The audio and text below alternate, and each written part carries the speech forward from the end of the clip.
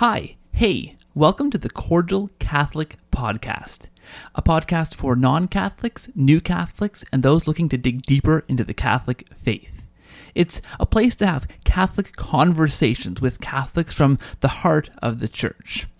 I'm an evangelical convert to the Catholic faith, and one thing that I learned while I was journeying into the Church was that so little of what I knew was what Catholics actually believed, and so much of the information that I had was secondhand and inaccurate. And so my goal here on the Cordial Catholic Podcast is to present information about the Catholic Church from reliable, accurate, actual Catholic sources in a cordial way.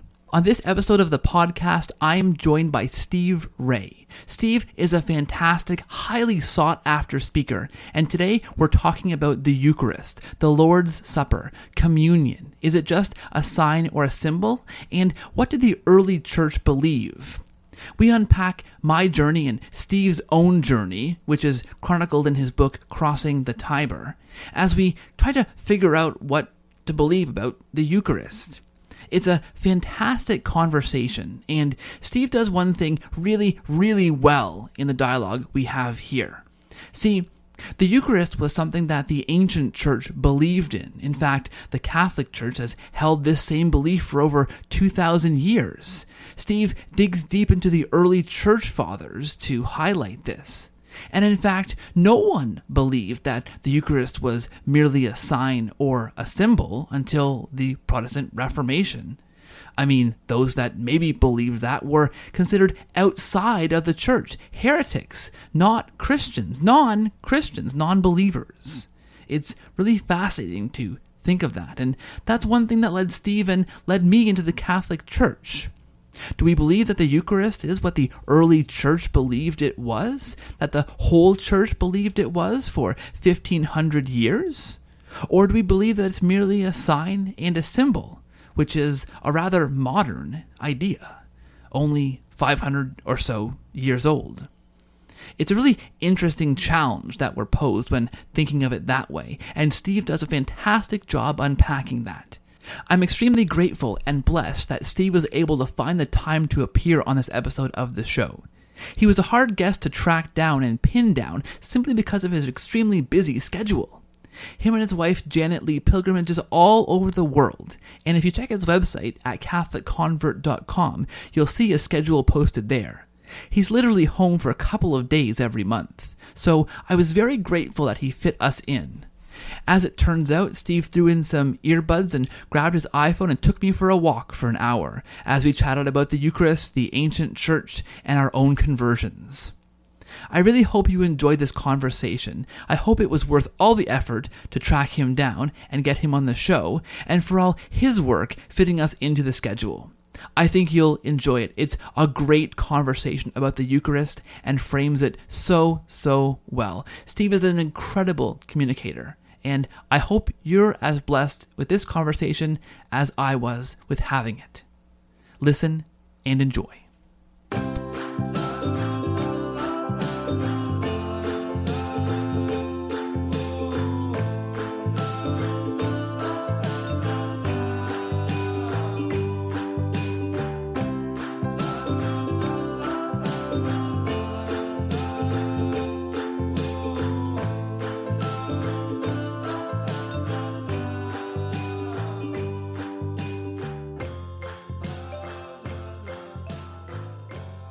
Welcome back to the show. I hardly know how to introduce our guest this episode, but if you're one of our non-Catholic listeners, there is a chance you haven't heard of Steve Ray.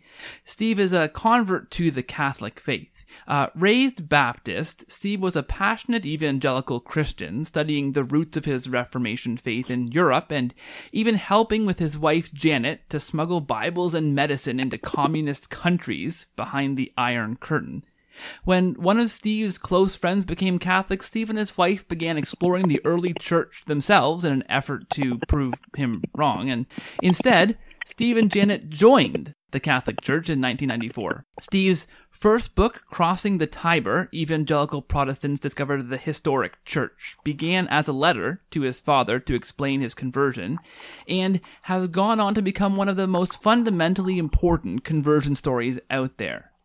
Steve has gone on to publish a number of other important books, including Upon This Rock, The Papacy, and Faith for Beginners. Steve is the mastermind behind the Footprints of God video series, going on location to follow in the footsteps of important figures from the Bible, a highly sought-after speaker, and a popular pilgrimage leader with an absolutely jam-packed schedule. We are so grateful to him for being on the show today. And Steve, did I miss anything? I think you said way too much.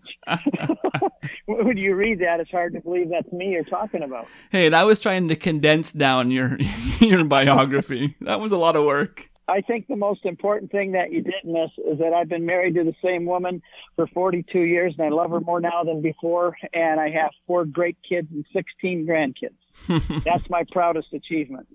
I bet, and that sounds fantastic.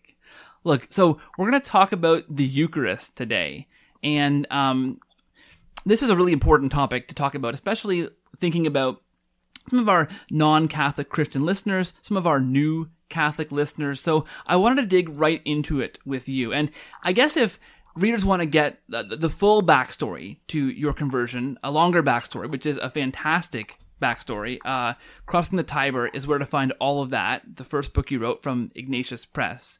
But could you talk about, so you were an evangelical Protestant, which I was as well. I'm also a convert. What did you think about the Eucharist back as an evangelical Protestant? Well, that's I spent the first 39 years of my life as an evangelical Protestant, and I was never a pastor, but I was an evangelist and a Bible teacher. I taught the Bible in several different churches in our area. And in all the churches that we went to, and I have to say that my dad was called a church hopper, Hopper, because he would always find problems with the pastor's theology or the way they interpreted certain passages, and my dad would jump and go to another church. So when I grew up, I was in several Baptist churches, Methodist, Reformed, non-denominational, charismatic. We had a lot of experiences, but one of the things that they pretty much all had in common was what they called the Lord's Supper. And we as Catholics say that it's a sacrament, that it does something, that there is an act of God that actually relays grace to us, imparts grace to us.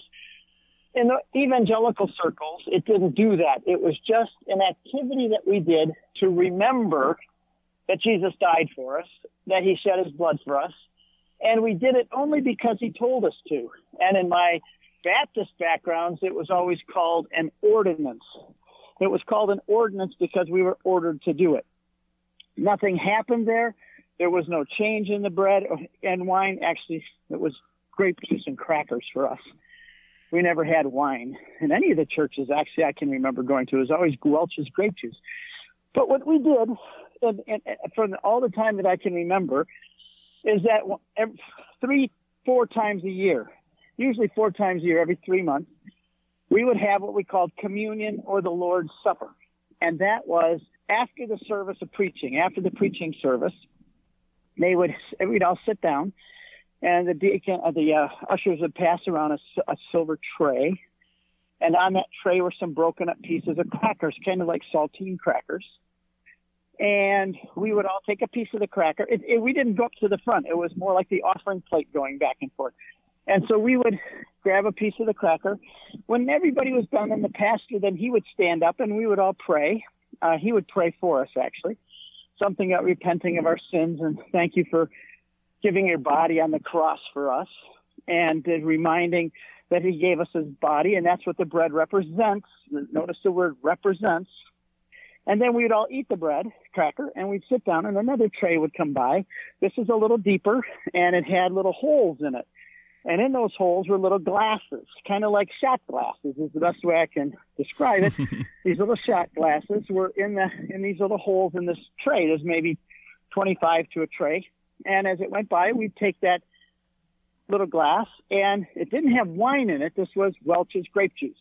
And we'd all hold that, stand, to the pastor who had begun to pray. And again, we'd thank him. This reminded us that he shed his blood for us. And we'd all thank the Lord for that. And we were serious about this. I mean, it wasn't frivolous, and I'm not trying to make fun of it. I'm just explaining what we did. And we'd all sip the grape juice. And then Protestant churches have in front of you a lip, wooden lip that's screwed to the back of the pew with 3 holes in it, and each one of those has a little rubber insert. And you would put the little glass in that rubber insert, and then the ladies would come by after the service and pick them up and clean them and put them away for another 3 months. Now, just so you to emphasize the fact that there was nothing sacred about this or special like we as Catholics practice, my brothers and I, why my mom let us do this, I have no idea. But my brothers and I would run up and down the pews, and we knew that every one of those little glasses still had a little bit of Welch's grape juice in it. So we'd run back and forth and suck every last drop out of every one of those glasses. Why I didn't get some disease, why my mom let me do that, I have no idea. But for me, that was my experience of communion or the Lord's Supper. That's what we practiced, what I knew for the first 39 years of my life. Yeah, and that's a very similar experience to what I had as in the different evangelical contexts that I was in. And I think a lot of our listeners who may be in those contexts or come from those contexts would have a similar experience. So when did your thinking start to change about what the Eucharist or what Lord's Supper or what communion was? It didn't begin to change right away. What happened when I was 39 years old, and I explained this on my website, I have a talk called From Baptist to Catholic, The Unintended Journey. And my book, Crossing the Tiber, the last third of it is all about the Eucharist. But it began to change when I realized my friend had become Catholic. Him and I had been best evangelical buddies for 12 years. His name is Al Cresta. Some people may know him from Catholic radio. And we had been best friends since 1983. I'm dating myself, aren't I? I guess I already did that when I said I had 16 grandkids. Well, anyway, when I started to argue with Al about this, it began one Sunday, and he said to me, Steve, Sally and I have decided to become Catholics. There was no advance warning for this. There was no preparation. He just dropped that on us like a time bomb. And I said, Al, that's the stupidest thing I've ever heard in my life. You're way too smart to be a Catholic. And then we started to argue to try and prove him he's wrong. Well, I had to attack these issues one at a time. First issue for me was authority, Bible alone, and then Mary, and then the Eucharist, and then by faith alone salvation, and all of these things that we had that were issues between me and the Catholic Church, which I thought was just a big cult, a big heresy. When I came to the issue of the Eucharist, my wife and I did this together. When we came to the issue of the Eucharist, I knew that I had to make a choice, and I had to choose wisely, because there's really only 2 options. It's like a sliding scale from A to Z. There's not a lot of wiggle room in between. It either is the body and blood of Christ, or it is crackers and grape juice. There's not much room in between. I know Martin Luther came up with consubstantiation and some others, but it's really those 2 positions. It's grape juice and crackers, and if it is only grape juice and crackers, then let's admit it. Catholics are guilty of idolatry and stupidity. Simple as that. If it's crackers and grape juice, we are, and Catholics have been, guilty of idolatry and stupidity. But if it is the body and blood of Christ, the other alternative, and I make fun of it like I did, we used to refer to it as the cookie Christ, then I'm in big trouble either way if I'm wrong. When I stand before God, I have those 2 choices, and I have to choose wisely because it's very significant to my Christian life and my hope for eternity. That's what got the whole thing started. And everybody makes a decision on it too, don't they? Everybody makes a decision. Some, like Catholics, say it is the body and blood of Christ, and they practice it. Everybody who rejects the Catholic Church, or those who aren't Christians at all, have already made a choice about it, that it's just crackers and grape juice, and they will be held accountable for what they believe. I had to make sure I was on the right side of that. So where did you begin to decide or to figure out which side of the question you fell on? Well, I knew that I had been born with a pair of Baptist glasses. My mom and dad had just become Baptist converts. They were pagans. They had never been religious at all. And they got married in the late 30s. And they had the whole idea that it was just the crackers and grape juice. Well, I had to begin realizing that I was born with a pair of Baptist glasses on. What I mean by that is my mother taught me the Baptist tradition before I could ever read the Bible alone for myself. And when I did begin to read the Bible alone, I read it through the lens or the tradition of my Baptist tradition, through my Baptist glasses. So I realized that I had to, when I'm studying this, I wanted to be objective. Once I got to the certain point, I realized that authority was really the issue. And when I started to realize that the Bible alone could never work, has never worked, and will never work, that the Bible was never intended to be used like a Baptist uses it, then I had to start looking objectively, and I went back and began to read the Bible verses and the Bible context, tried to put myself in the historical context, not read it as an American Baptist today. I wanted to read it in the context of the first Christians who received those letters from the apostles, those gospels, and see what did they hear? How did they hear it? What were they doing? So a number of things happened. I will get to the second one in a minute, and that's the Apostolic Fathers, because I realized I had to find out what the very first Christians who received the teaching of the apostles and who received the apostolic tradition and the first documents which later became the New Testament, what were they actually doing? So I went back and started to read their writings and discovered what they were doing was very different from what I was doing as a Baptist. In other words, let me put it this way, that if you took an early Christian from the first century and you put them in my Baptist church, they would have no idea where they were and have no idea what was going on. If you put the same first century Christian in a Catholic church 2,000 years later, they would know what's going on and they would know where they were because it's exactly the same blueprint of their Mass as what we're doing today 2,000 years later. We wear funnier clothes and have a different language they wouldn't understand, but they would recognize what was happening. So now let me go back even a step beyond that. I've always loved the Bible. Since I was 17 years old, I fell in love with the Bible. And I realized that the Old Testament was a preparation for the New. And I've learned more about Catholic doctrines of Mary and the Eucharist and all of these things from the Old Testament, almost more than I have from the New Testament. It's called typology. And in the Old Testament, there are pictures and images that foreshadow or prepare us for what's to come. They prefigured. They're kind of shouting to you, this event, pay attention because something's going to happen in the future after the Messiah comes and you'll see what it is. And it's so exciting to go into the Old Testament and find these images of what's coming. For example, when they crossed the Red Sea, they left Egypt and crossed the Red Sea. Well, that's a picture, an image of water baptism. And I didn't make that up because Paul says in 1 Corinthians 10, 1 through 4, that as the children of Israel, Moses and the children of Israel passed through the water and the cloud and the sea, that's water baptism, by the way, and that's being born again, water and spirit. They went through the water with the spirit above them. They were baptized into Moses in the cloud and in the sea. And so now you have been baptized.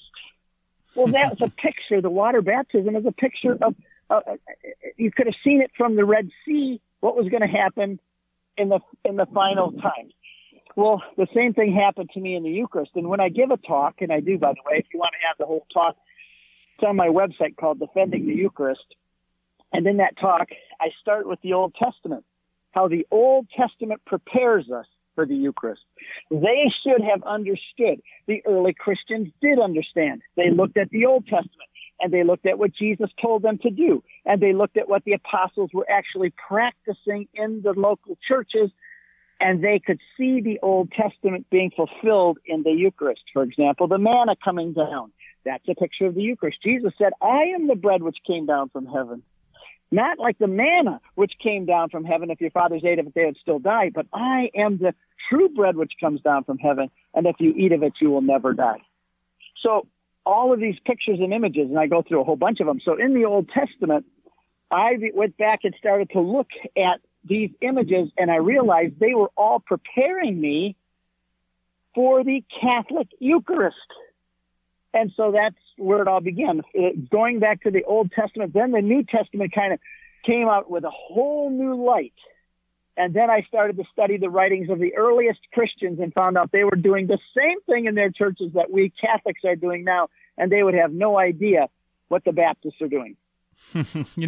I do love that picture of essentially hopping into a time machine or putting an early Christian into a time machine and zooming them forward and plopping them in a couple of different churches, and which church looks the most like the early church. I love that idea because you think those were the Christians who were closest to the sources. They would have understood most closely. If it's a game of telephone, they're the first ones on the line. So what they were understanding would have been probably the most accurate, right? Exactly. That's exactly the case. And, and we have their documents. We can read what they're doing. We can read what they're saying. And one of the most fascinating was the early Christians viewed the celebration of the Eucharist as a mystery, and you had to be baptized and in the family before you could participate in that. So the pagans and those outside did not know what was going on during the Eucharist. So Justin Martyr, in about 155, he writes a letter to the emperor Marcus Aurelius, and he says, "Why are you persecuting us? We are your loyal subjects."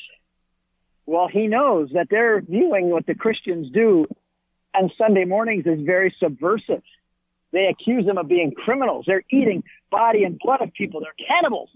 They are incestuous. They are kissing one another. They love one another in those meetings. They're being incestuous, and they're atheists because they don't have any visible gods that they bow down and worship. And Justin Martyr says, "Emperor Marcus Aurelius, let me take a moment to explain to you what we do on Sunday morning." And he goes about writing down what they do on Sunday mornings. We come from the cities and the countryside all to one place.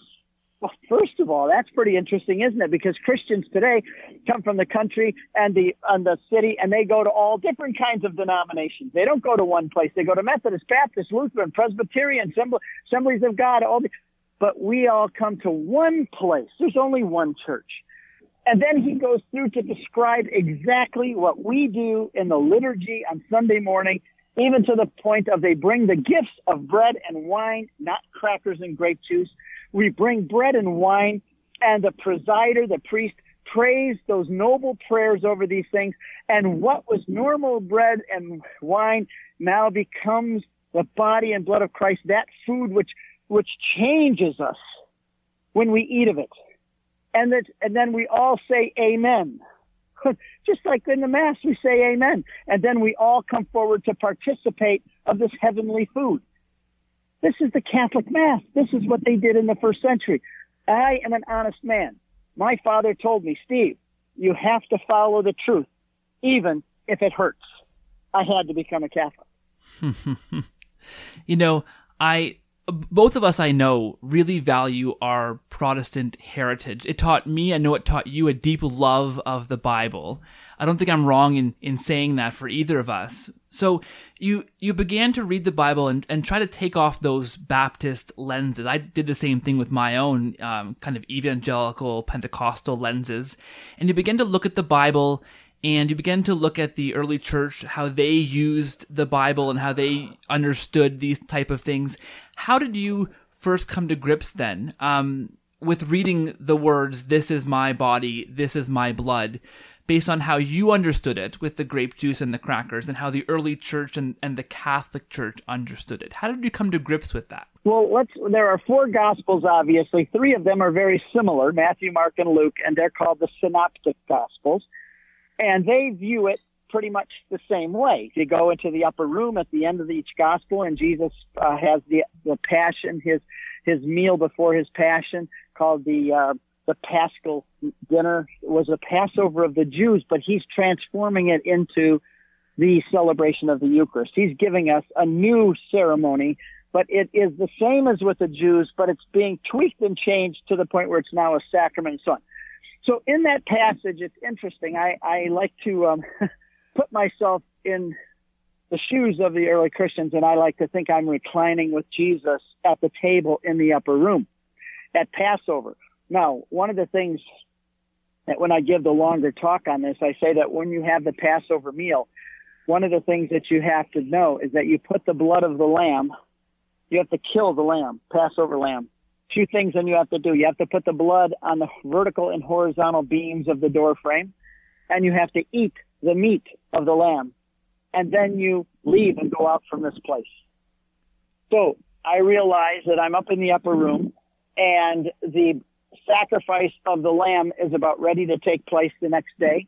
The lamb is going to be sacrificed, and his blood is going to be put on the vertical and horizontal beams of wood. But now it's the cross. And you have to eat the meat of the lamb, which is why Jesus said, "This is my body," and tells them to eat it. And we have two problems, though. You're supposed to have a priest involved in this, and there's no priest. And we don't hear anything about a lamb. We just hear, go prepare the Passover meal. But you had to go first to the temple with a lamb, and you had to have that lamb killed. You get the blood. You bring the blood back to your house. You would have to put it, and the priest had to be involved, and you had to have a lamb. How can you cook the lamb and eat the meat of the lamb if you don't have a lamb? So you have two problems. There's no lamb, and there's no priest. But wait a minute.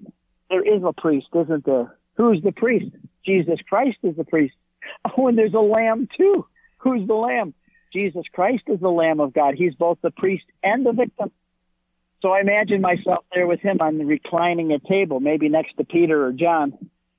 And Jesus says, "This is my body, which will be given up for you." Now, he didn't say, "This represents my body." He said, "This is my body." I always used to say that the Bible means what it says, and it says what it means, except for here. So you have Jesus saying, "This is my body." I can imagine myself, Steve Ray the Baptist, saying, "Excuse me, Lord, I think you just made a mistake. You said that bread is your body, and all of us can see it and taste it and smell it, that it's not flesh. It's a piece of bread.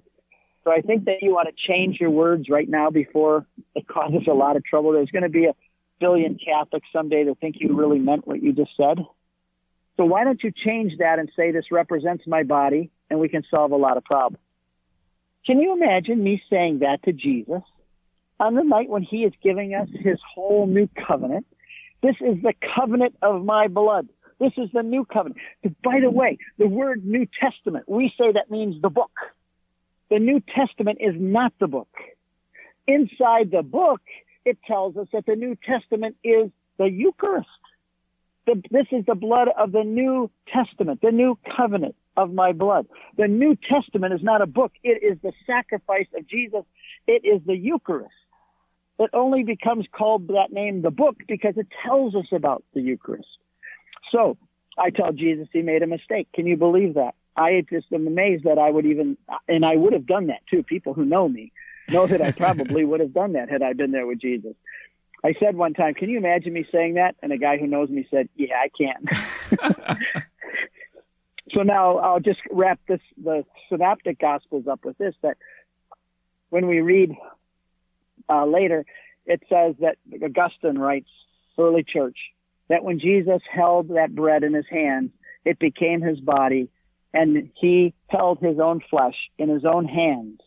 Therefore, we must bow and adore before we eat.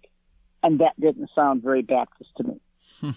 Something you just touched on there, two things that set my radar off a little bit, was this idea, first of all, that, okay, so Jesus was God. He would have known that all these years later, Catholics would be worshiping this bread and wine as if it were really his flesh. So, like you say, why wouldn't he maybe fix that? Maybe say that a different way so we don't misunderstand him, right? That's one thing. That's one thing. What he said, and he said what he meant. Yeah, well, and that leads me into the other thing, I suppose, which is I did the same thing as a non-denominational evangelical. We read the Bible literally in the Gospels, but then there's these passages, these sections that we have these Baptist or Pentecostal or Protestant glasses on, that we somehow, that literal reading doesn't apply to this section here. That section, Jesus is speaking metaphorically in this section, but that's such an objective thing we decide, or a subjective thing we decide, right? When those glasses say when it's literal and when it's symbolic, right? Exactly. Well, let's put it this way. Figure that the Bible is a square hole. My tradition is a round peg. Which one is going to yield? Am I going to fix that peg to make it square so that it fits with the Bible? Or am I going to fit the Bible to make it fit my tradition? One of those two has to trump the other. The Baptist tradition and the Bible don't fit. So am I going to force my tradition to fit the Bible, or am I going to make the Bible fit my tradition? And when I became Catholic, I decided that my tradition and my thoughts have to fit what the Bible says now. Yeah, I mean, it's just that interesting thing that suddenly, and I had the same experience, where suddenly you take off these glasses and try and read the Bible in a historical context, in a context that you haven't been reading it in all this time, and suddenly you see these things you never saw before, and you realize the lenses you were using. You mentioned Augustine as well. He wrote quite clearly. So many of these early church fathers wrote so clearly of the Eucharist being this real, actual thing. But I read him. I read a lot of the early church fathers. Athanasius is another one that I would have read as an evangelical. But we read sections or selections of his writing that didn't include those sections. Yep, exactly. I have a friend who studied patristics at an evangelical seminary, and he graduated with good marks in his patristic classes. He became a Catholic. He wrote to that university and he chastised them. How could I have taken these patristic classes all along and not known that these men were bishops and that they were Catholics? Why did you not tell us that? You only had to study the passages on what the early church believed on the Trinity or on abortion, but you never let us read the problematic passages. Yeah, it's such an interesting thing, these lenses that we wear. So how did you then square the non-synoptic gospel? John 6 has the infamous "Eat my flesh." We call that the Eucharistic discourse now as Catholics. That's another, for me, passage I completely ignored, or I don't. If it were preached on, it would have been preached on in the context of this is just a symbolic representation. Even though it as a Catholic now, it seems like Christ was speaking quite literally in that section. How did you square that? Well, I love the Gospel of John. It's my favorite. You mentioned some of the books I've written. I wrote a 450-page book.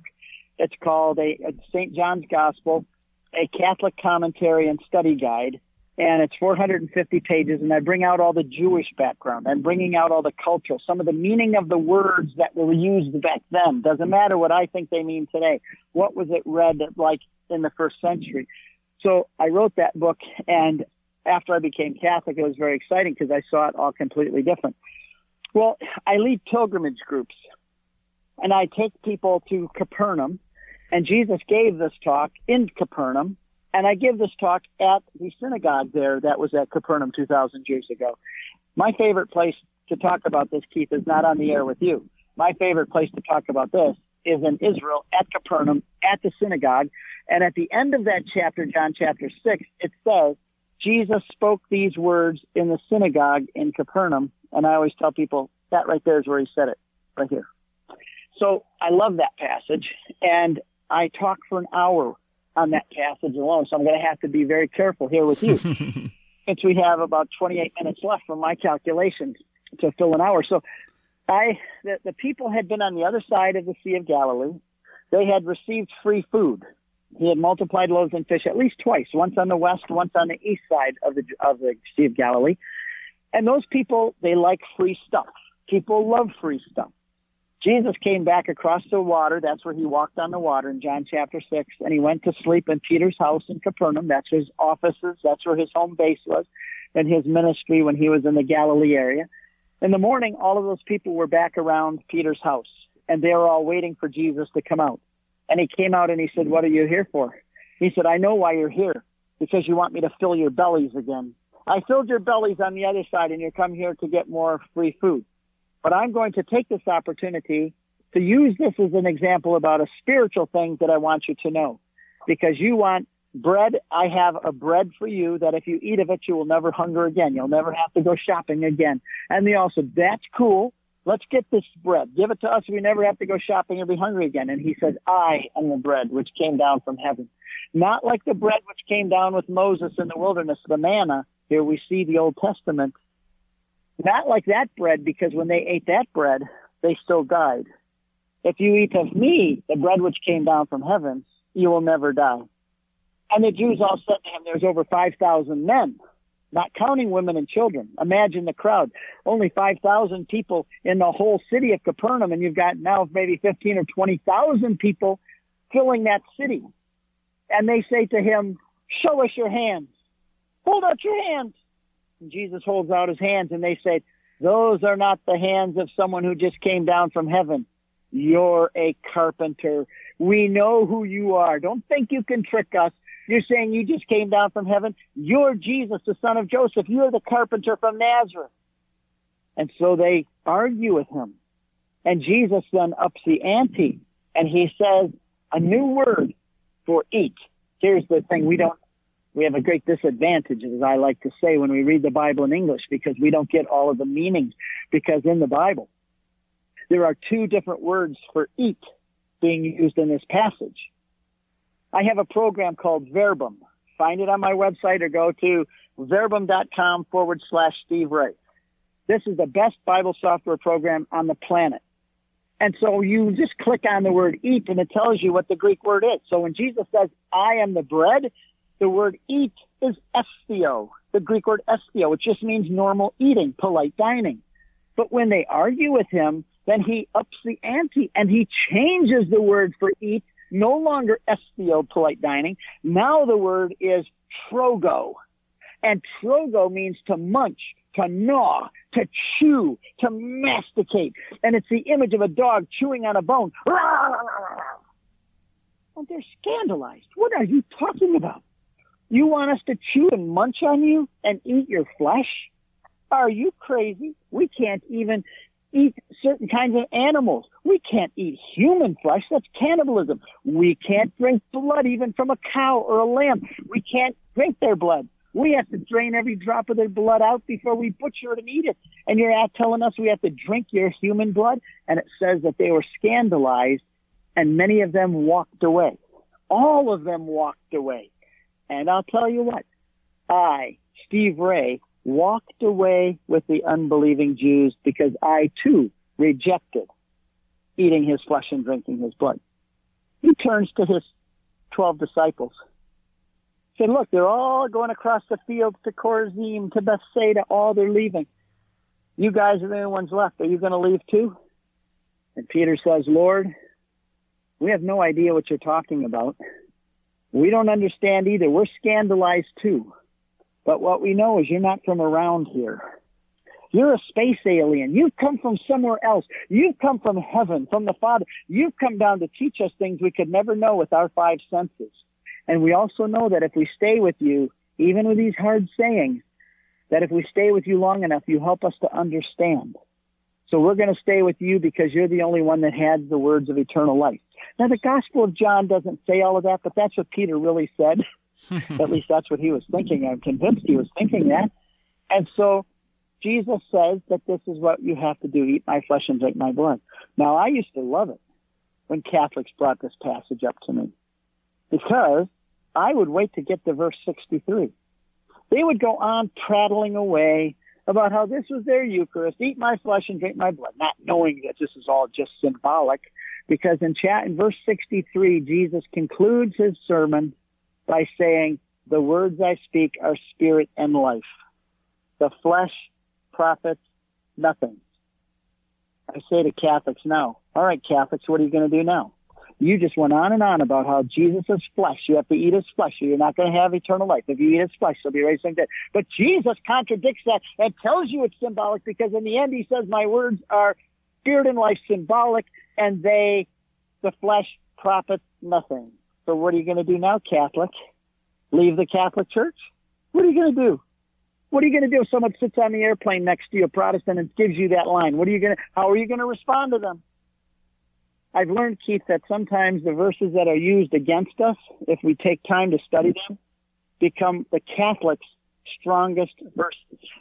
And this is certainly a case. What did Jesus mean? My flesh, the flesh. What did he mean? The flesh profits nothing. Well, he doesn't mean his flesh. Because when you study that passage, it's always my flesh, my flesh, my flesh, my flesh, my flesh. He never says the flesh, unless you eat the flesh. It's always my flesh, my flesh, my flesh. Then he says the flesh profits nothing. These are two very different things he's referring to. And what is the flesh? What does that mean?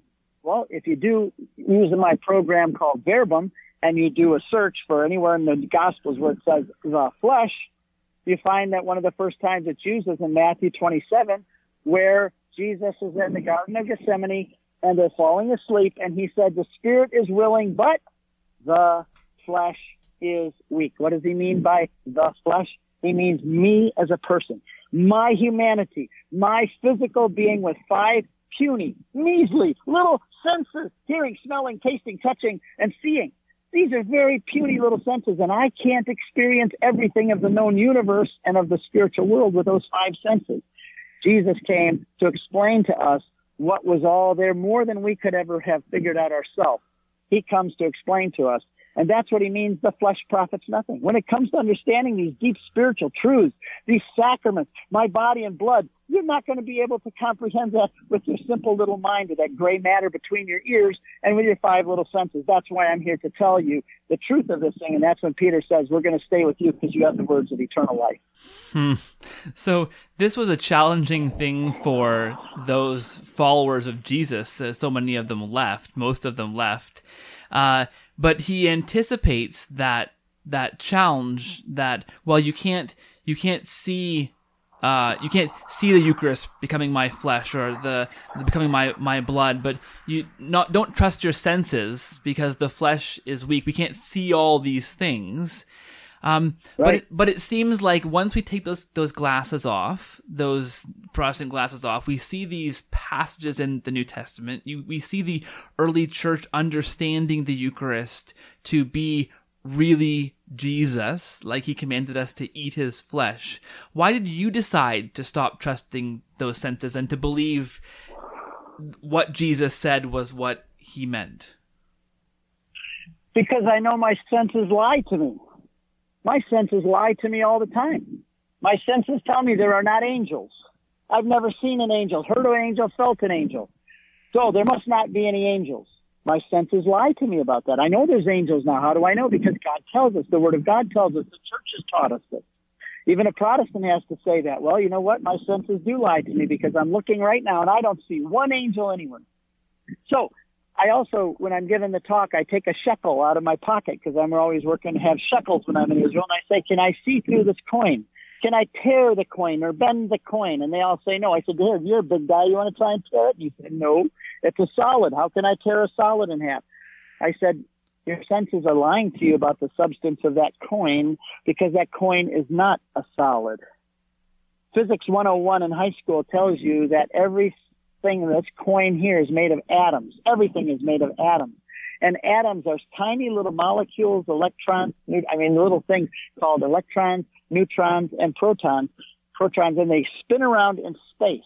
An atom is 99.9% space. It is not a solid, and that coin is made up entirely of atoms. That coin is 99.9% space, but it looks like a solid to you because we can't see the speed that those atoms are spinning. So your senses are lying to you about the substance of that coin. One more example of why you asked why I came to not trust my senses when it comes to the body and blood of Christ. Because when I eat the Eucharist, it certainly tastes like bread to me, and it certainly tastes like wine. I know what blood tastes like. I know what raw meat tastes like, and the Eucharist doesn't taste like blood and raw meat. So my senses, I have to deny what my senses are telling me because I know the substance of that has changed. Just like the substance of that coin, I can't pick it up with my senses. Now, one more story. This is a true story, too. Augustine was walking on the beach, and he was thinking about the Trinity. He was walking, pacing, and he's saying, think, the Trinity. How can one God be 3 persons and 3 persons be one God? How can this mystery be, this thing of the Eucharist, of the Trinity, I've got to figure it out. and he notices a little boy with a shell. And the boy digs a hole in the sand, and he goes over to the ocean, and he brings water and pours it in his hole. He goes and gets more water from the ocean and pours it in his hole.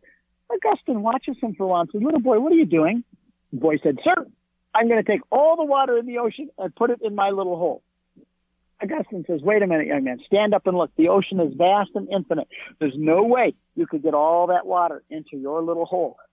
And the boy stood up and pointed at St. Augustine and said, and neither, sir, will you understand all the vast mysteries of God with your little head.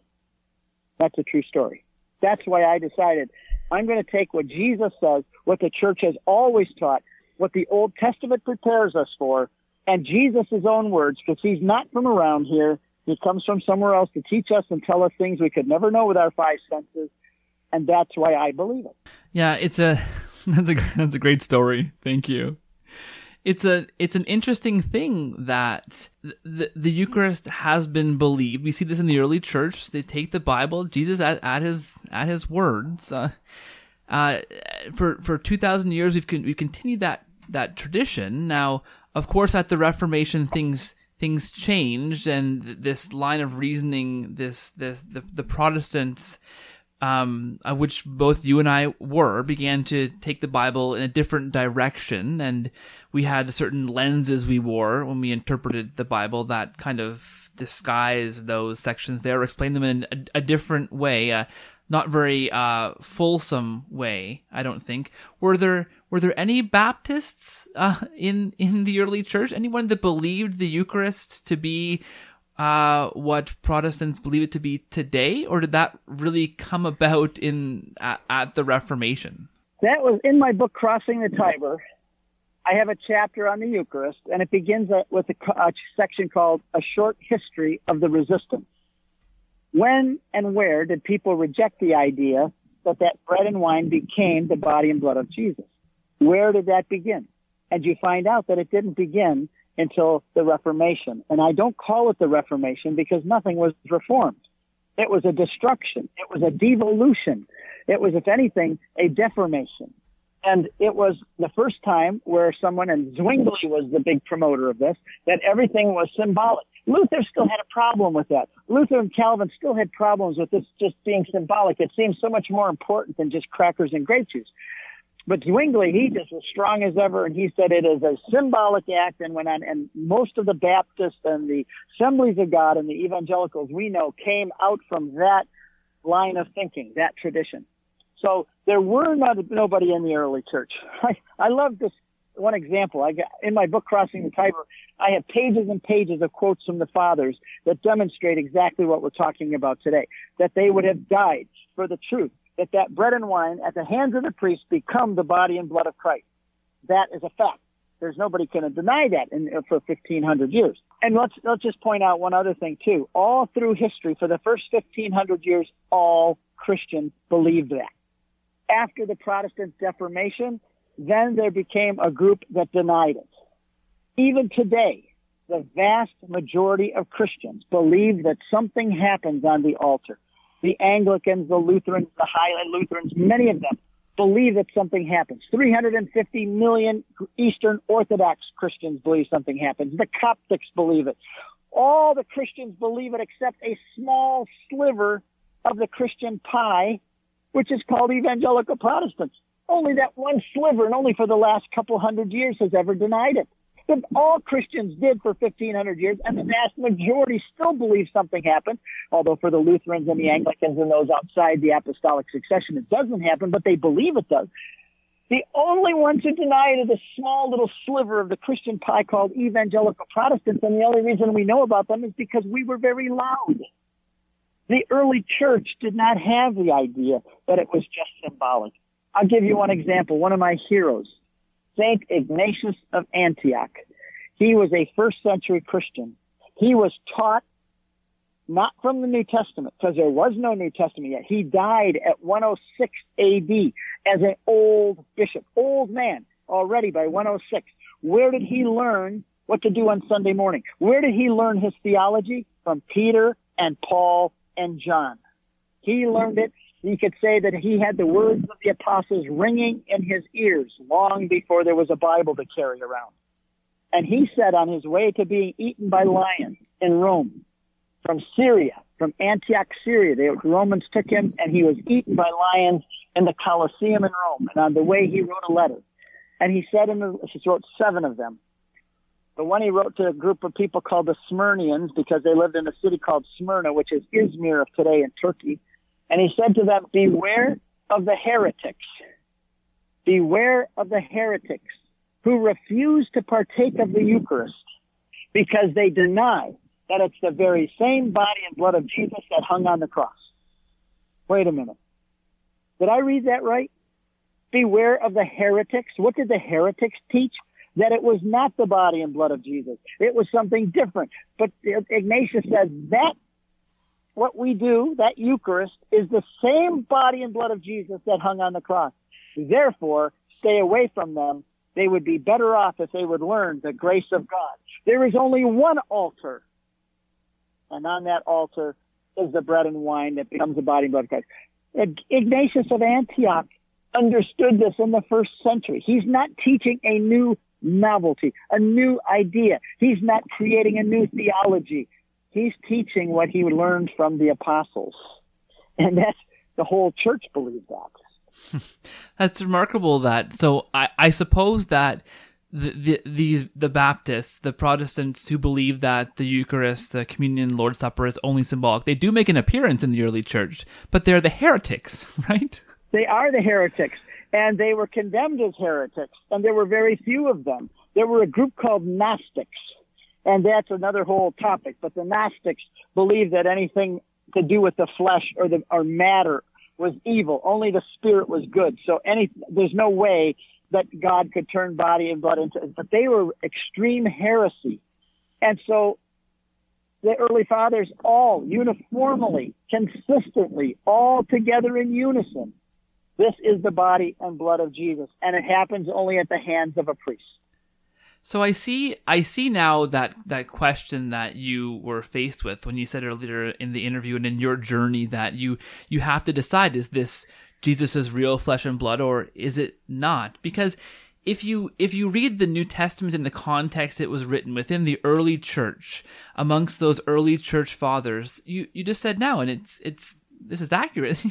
they all were unanimous that this was what we now call the real presence of Christ in the Eucharist. So the question is whether you are going to side with the early church in that decision, or if you're going to side with what the reformers developed. Protesters. Right? Let's call them what they were. They were protesters. And what were they protesting against? Anything Catholic.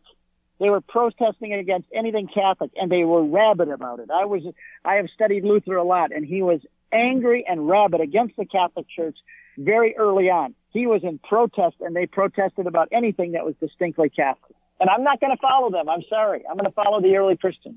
Yeah, I see that distinction. I see that question being before the Christian believer, right? There's a clear delineation between those two kinds of belief about that thing, right? Exactly. Now, here's another question. I don't have much time left, I know. But another question that I used to ask people, and a Catholic could very easily get asked this today sitting next to someone on a plane. Do you believe that your Mass is a sacrifice? Do you call it the holy sacrifice of the Mass? Yes. What is the sacrifice? It's Jesus Christ. He's present on the altar. Oh, really? Well, the Bible says 4 times that Jesus was crucified once and for all for sin. So why do you Catholics have a sacrifice of Jesus over and over and over and over again on your altars and your churches? I know why you Catholics do it, because you don't read your Bibles and you don't even know those verses are in there. And I used to do this with Catholics. I used to challenge them that way when I was an evangelist. I used to teach classes on how to convert Catholics. How does a Catholic answer that? Well, I'll do it very simply because I'm a simple man and I don't have much time. But I just said, I realized when I went to my first Mass, January 1st of 1994. By the way, on Pentecost Sunday this year, we celebrated our 25th anniversary as Catholics, our whole family. We came into the church with 6 of us. Now we're 26 with all the marriages and all the grandkids. Anyway, if you imagine that time and space is a bubble, God lives outside. He's eternity. He is existence. He doesn't live over there or over there. When he leaves there, he doesn't have to walk and take time to get over there. He lives in eternity. He's outside of space and time. We, however, live in this thing called space and time, the universe that he created, and I do have to walk from here to there, and it takes time. So what happens when it says that Jesus Christ was crucified once and for all before the foundations of the world? I realized when I sat in that Mass that I was right. I had been right all along. Jesus was only crucified once and for all, but in space and time. 2,000 years ago at Calvary, and when I take my groups there, I say, go right up there now and reach down and touch the top of the altar, under the altar. That's the top of Calvary. And if you would have touched that 2,000 years ago, your hands would come up sticky with his blood. He died once and for all in space and time 2,000 years ago on the hill of Calvary in Jerusalem. But God is outside of space and time. For God, everything is an eternal event. When God looks, he sees Jesus crucified. And then the verse that we used to quote all the time in the Bible as Protestants, and this is the way it's translated in the King James Version and the NIV. I know most Catholic Bibles don't translate it this way, but the Bibles I was raised with and learned to memorize, Revelation 13:8, it says, Jesus Christ was crucified before the foundation of the world. If he was crucified only once and for all in Jerusalem, how could he have been crucified before the foundations of the world? And then I read in 1 John chapter 2, verse 2, it says, if you sin, go to the Father. You have an advocate with the Holy Spirit and the Father, because Jesus Christ is our sacrifice. Not that he was, but right today when I read that passage, it's telling me that right at this moment, Jesus is my sacrifice. And then in John chapter 5, verse 5, John is looking in the book of Revelation into the future, and he says, I looked into the heavens, and I saw a lamb before the throne of God. I saw a lamb standing, yet slain. He sees a lamb that has been killed, a Passover lamb. His throat is slit. The lamb should be dead, but the lamb is standing on an altar in front of the throne of God. My favorite painting, one of my favorite paintings, is called The Adoration of the Lamb. It's in Ghent, Belgium by Van Eyck, and I even went there to see it. It's such an amazing. Just do a search called The Adoration of the Lamb on Google. And there's out in the field, an altar, and a lamb, majestic lamb, is standing on the altar. And his throat is slit open, and blood is gushing out of his throat into a chalice on the altar. That is Jesus Christ. When God wakes up in the morning, I wrote a blog about this too. My website, by the way, is CatholicConvert.com. CatholicConvert.com. And I wrote a blog, and it's, I don't remember the exact title, but it's what does God see when he wakes up in the morning? What's the first thing God sees when he wakes up in the morning? He wakes up and he sits on his sofa, yawns and asks for his coffee, and right there in front of him is Jesus, the sacrifice on the altar, the lamb with the blood gushing out. That's what God sees, because that sacrifice of Christ is ever eternally before the eyes of God, because it's an eternal event. And what happens at the Mass is not another sacrifice. It's not another time we sacrifice Christ.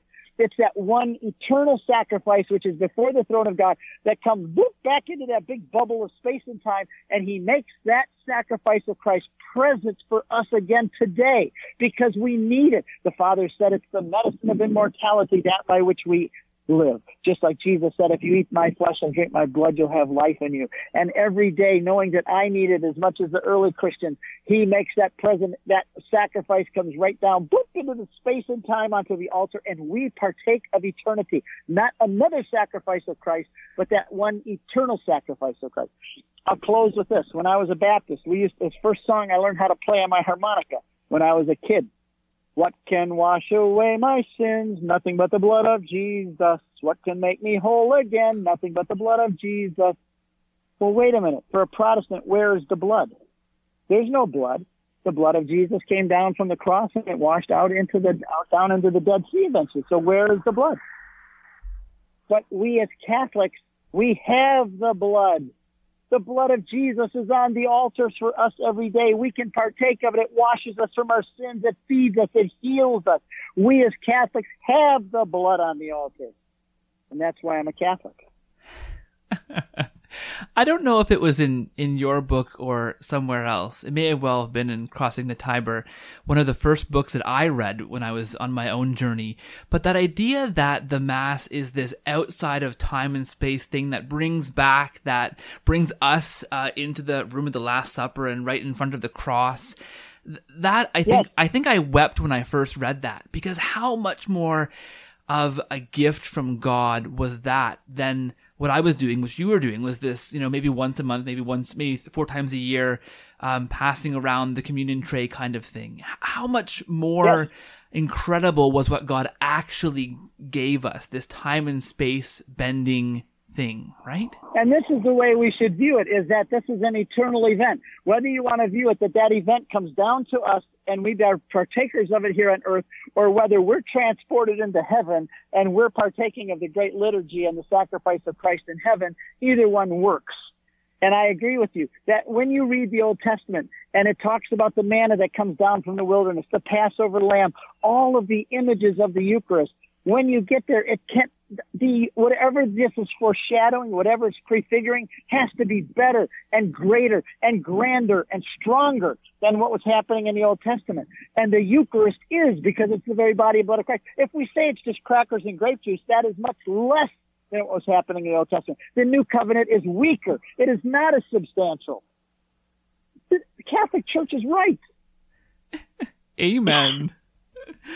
Thank you so much for being with us, Steve. This has been an absolute pleasure. You've mentioned your website a couple of times. I think people have got that. That'll be in the show notes. Anything else you want to let them know about what you're up to find more information about you? Well, Catholic Convert is the main hub. Everything I do, when you get on that site and it goes out to other websites. For example, what I really do most of my life is lead pilgrimages. That's footprintsofgod.com. But you can get to it from Catholic Convert. And we lead pilgrimages 7 times a year to Israel. We just got back from the saints and shrines of France. What we're doing now, we have only 10 seats open for Poland in August. We're going to go see all the modern saints, John Paul II, Maria Faustina, Maximilian Kolbe. Wonderful country, wonderful trip. That's August to Poland. And first week of December, we're taking a group to Italy. And that is going to be an Advent trip to Italy. And I'm going to show you the beauty of Italy and the glory of Christianity and the church there. We're going to see Eucharistic miracles, the face cloth of Christ that was on his face in Montepello. We're going to spend time 2 days in Assisi, and that's a great trip. So you can come on that one with us. And we're also got trips to Lourdes and Fatima coming up, and Holy Land Part 2. Anybody that's been to Holy Land, seen the main sites, come with me on Holy Land Part 2 in Jordan. I'm going to show you things that nobody else sees over there. So Catholic Convert is my site. I'm finishing up a book on Genesis this year. That'll be book number 6. And we've made all the movies. If you want to go visit these lands in person, kind of through video, I've gone through all these countries. I do the life of Abraham, Moses, David, Solomon, Elijah, Elisha, Mary, Jesus, Peter, Paul, and the Apostolic Fathers. Got one more to go in 2021, Doctors of the Church. But I figured there's a lot to be done, and I can sleep when I get to heaven. That's wonderful. And I've followed your blog for a long time, and you post all kinds of information on that website, and even some of the pictures and videos from some of those pilgrimages that you've been on. And it's just fantastic to see those sites from the Bible not in person if you're watching it on a video you've posted, but to be able to go there in person. That's such a fantastic thing to see those places as real places fixed in time. I think that's just an amazing thing to experience. I think it was on your site when I first heard, I think it was the Lord's Prayer maybe in Aramaic. I think you had filmed that at one point with a tour guide. That was incredible. Yep, we do that every time we take a group to Bethlehem. My friend speaks Aramaic, and he sings and chants the Our Father in the language of Jesus. The reason I do this, and then I'll let you go, but the reason I do this is because most people never get a chance to go to these lands and see these places for themselves. And I go and do that both through pilgrimages and through the movies. And by the way, every pilgrimage I've taken, we do 10 or 11 every year. Every one of those is on my website, and I put 15 minutes of video up every day on that. You can actually go back and join a virtual pilgrimage to Lourdes and Fatima, to all through Italy. St. Paul cruises through Greece and Turkey, Israel. You can actually watch these movies, and I'm narrating them as we go along. And yes, it's called the Fifth Gospel, the Holy Land. And we do hear the Our Father in Aramaic. You can go on my website and hear it right now. That's incredible. Hey, thank you so much for sharing with us today, for being here. This is an amazing blessing to me, to all of our listeners, and I'm just so grateful. Thank you so much, Steve. Thank you, Keith. God bless you. God Keep up bless. the good work. Thank you. Take care.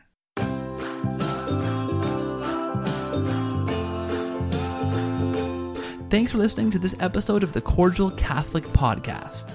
I really hope you enjoyed the conversation that Steve and I had. I hope it was edifying and encouraging, and I hope you learned something new. Visit Steve's website at catholicconvert.com to find out more about him and the work that he's doing. Visit my website, thecordialcatholic.com, for show notes, my blog, and more information about the show.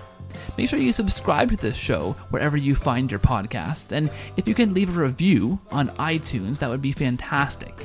All of your reviews help push the podcast to new people and help new listeners discover this show. I really appreciate that especially.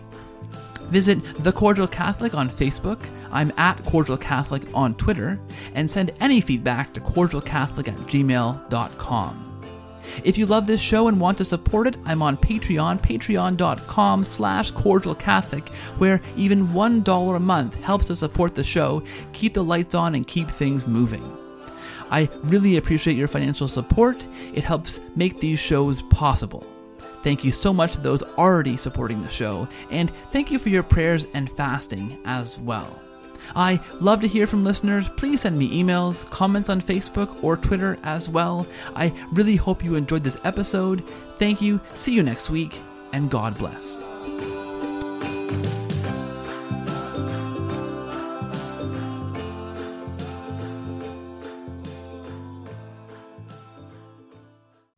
This show is brought to you in a special way by our co-producer patrons over at patreon.com/cordialcatholic.